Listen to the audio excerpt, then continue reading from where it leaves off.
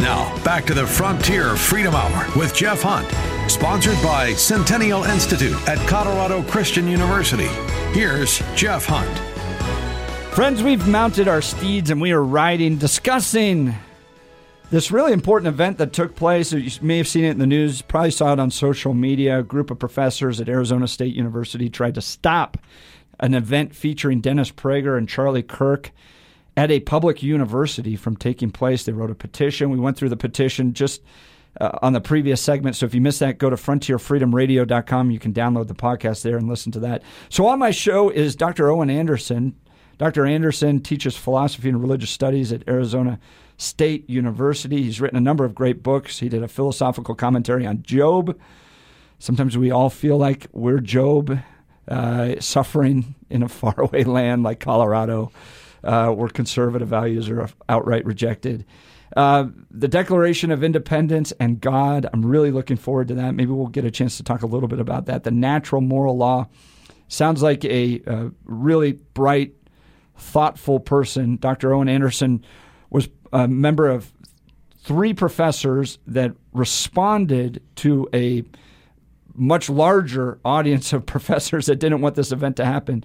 They wrote an article in the Daily Wire titled, "Professors Stand Up for Free Speech as Liberal Colleagues Seek Boycott of Dennis Prager and Charlie Kirk." So, Dr. Anderson, let's talk a little bit about the run-up to the event. What was it like on campus? Because we've seen this on other college campuses where there's essentially like a de facto veto power that leftists have, where they can raise enough commotion that there are security concerns, there's anger and frustration and boycotts and protests and, even fire alarms being pulled and stuff like that. What was the run-up to the event? Then we'll get into the actual event. But let's say the week on campus. How did it feel at Arizona State University?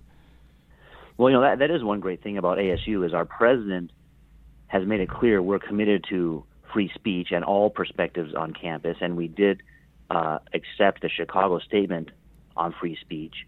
So at the university level, there's no pushback. However, of course, we still hire professors, the vast majority of whom come from a Marxist religious background. And so the professors will say one thing, but it's not necessarily supported by our president or provost. So on campus, what happened was these professors were sharing their letter in their classes. Now, of course, when you teach a class, you're supposed to teach the subject of the class. You're not promoting your own political bias.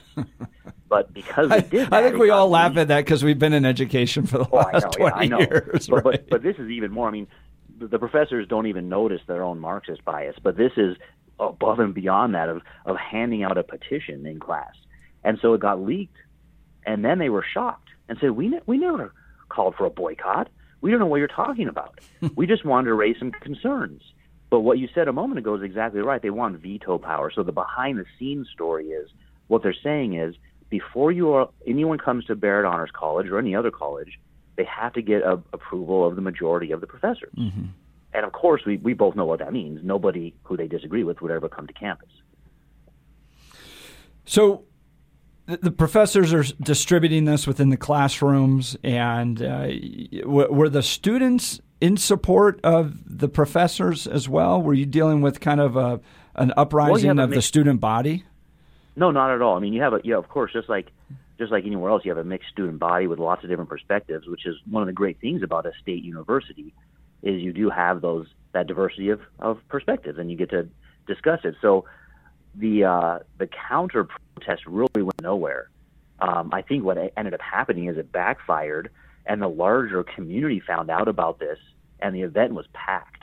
So it was held in ASU's auditorium, where you would have events like Broadway musicals come through. This is where they'd be held. So it's a big auditorium.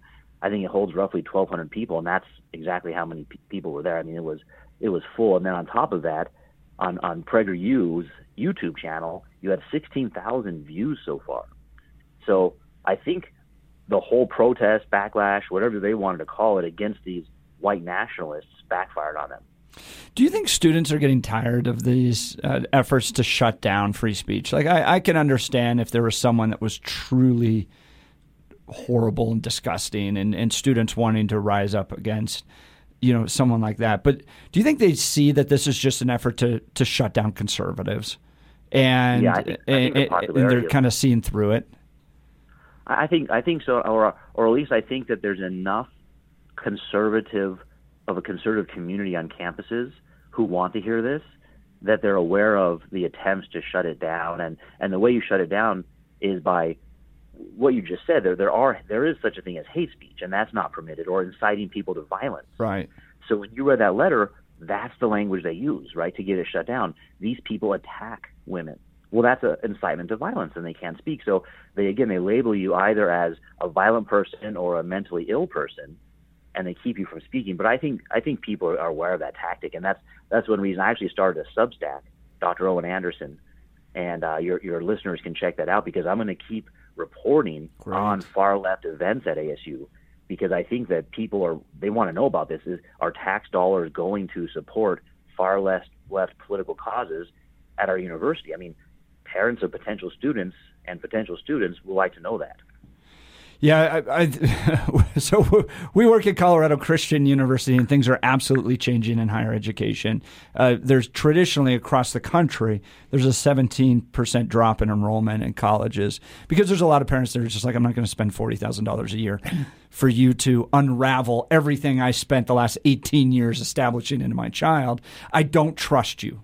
At the bottom line, I just don't trust you. Colorado Christian University has had 13 years of record enrollment, because we're very clear about where we stand, and we're very clear about the type of education that our students are going to get. But anyways, I want to go. That's great. Go ahead. Let me tell you what. There's a line Dennis Prager had that what you just said reminds me of that. He said at the event, why are these professors worried about me coming on campus? Because they know in 90 minutes I can do what it takes them 4 years to accomplish. I love it. This event had a famous heart surgeon, Dr. Gopalan. It had Robert Kiyosaki, who's famous for his book Rich Dad, Poor Dad, right? And then Dennis Prager, and it was introduced by Charlie Kirk. And so it wasn't even focused on conservative politics. We were getting health advice, we were getting economic advice. The idea being everybody can be healthy and wealthy and happy. And in fact, Dennis Prager said you have a moral obligation to be happy. You shouldn't be someone who's going around complaining about everything and has a grievance about everything. Dr. Anderson, that's extreme. The idea that people would be healthy, wealthy, and happy, run these people out of town with their crazy ideas. But, I mean, the truth be told, you're probably going to learn better about how to manage your finances reading Rich Dad, Poor Dad, which I have read, which is, be creative, invest your money, work on yourself, live at an 80% rate on your salary so you can save and invest. Then you are going to learn in a lot of other classes. So I can see why they're a little intimidated. Can I tell you what Charlie Kirk's opening advice was? He spoke for about 15, 20 minutes, and his advice was essentially seek God, keep the Sabbath holy, honor your father and mother, take personal responsibility for yourself, and be happy. Yeah, so I can understand why. Right. Yeah. Right. Well, the Marxists. He actually talked for a while about how he keeps the Sabbath holy. So can't have that at ASU. Well, it goes to show the division that's really taking place in this nation. In fact, I tweeted about this the other day when AOC got really angry about the "He Gets Us" ads, which had no political overtones whatsoever, and they're just they're so hateful towards Christianity in particular that it just comes out in all their in their whole worldview. But I do want to point this out. So these are professors. A whole bunch of professors signed this petition, and they linked at the bottom to the reasons why Dennis Prager and Charlie Kirk shouldn't be at ASU. And they have links to articles on racial justice, on the LGBT community, on women's rights, on democracy, on public health, on racial justice, on the LGBT community, on women's rights, on democracy, on public health, on higher education in America. So you can imagine, if you're looking at this, there's a whole lot of footnotes at the very bottom of this. I can't make this up. From professors, okay? These are people that teach students how to write. All of them, with the exception of one, from one source.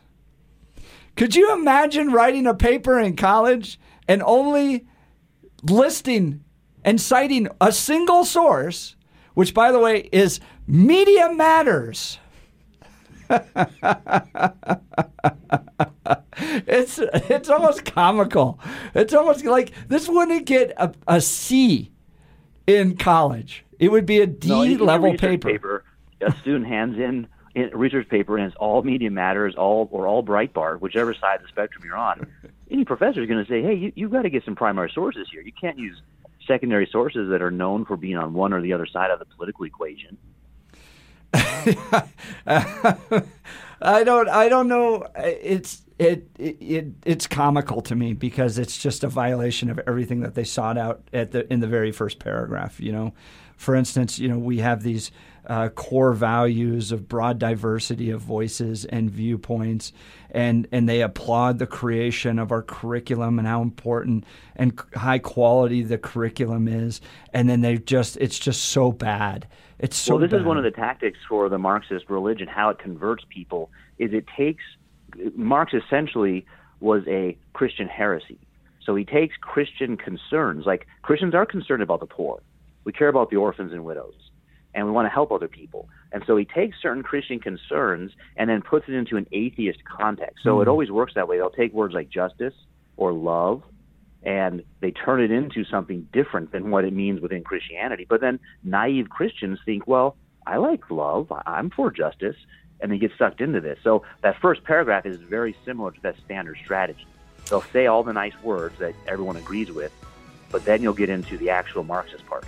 Friends, we're talking with Dr. Owen Anderson of Arizona State University. We're going to continue this conversation when we come back. You're listening to the Frontier Freedom Hour, sponsored by the Centennial Institute at Colorado Christian University.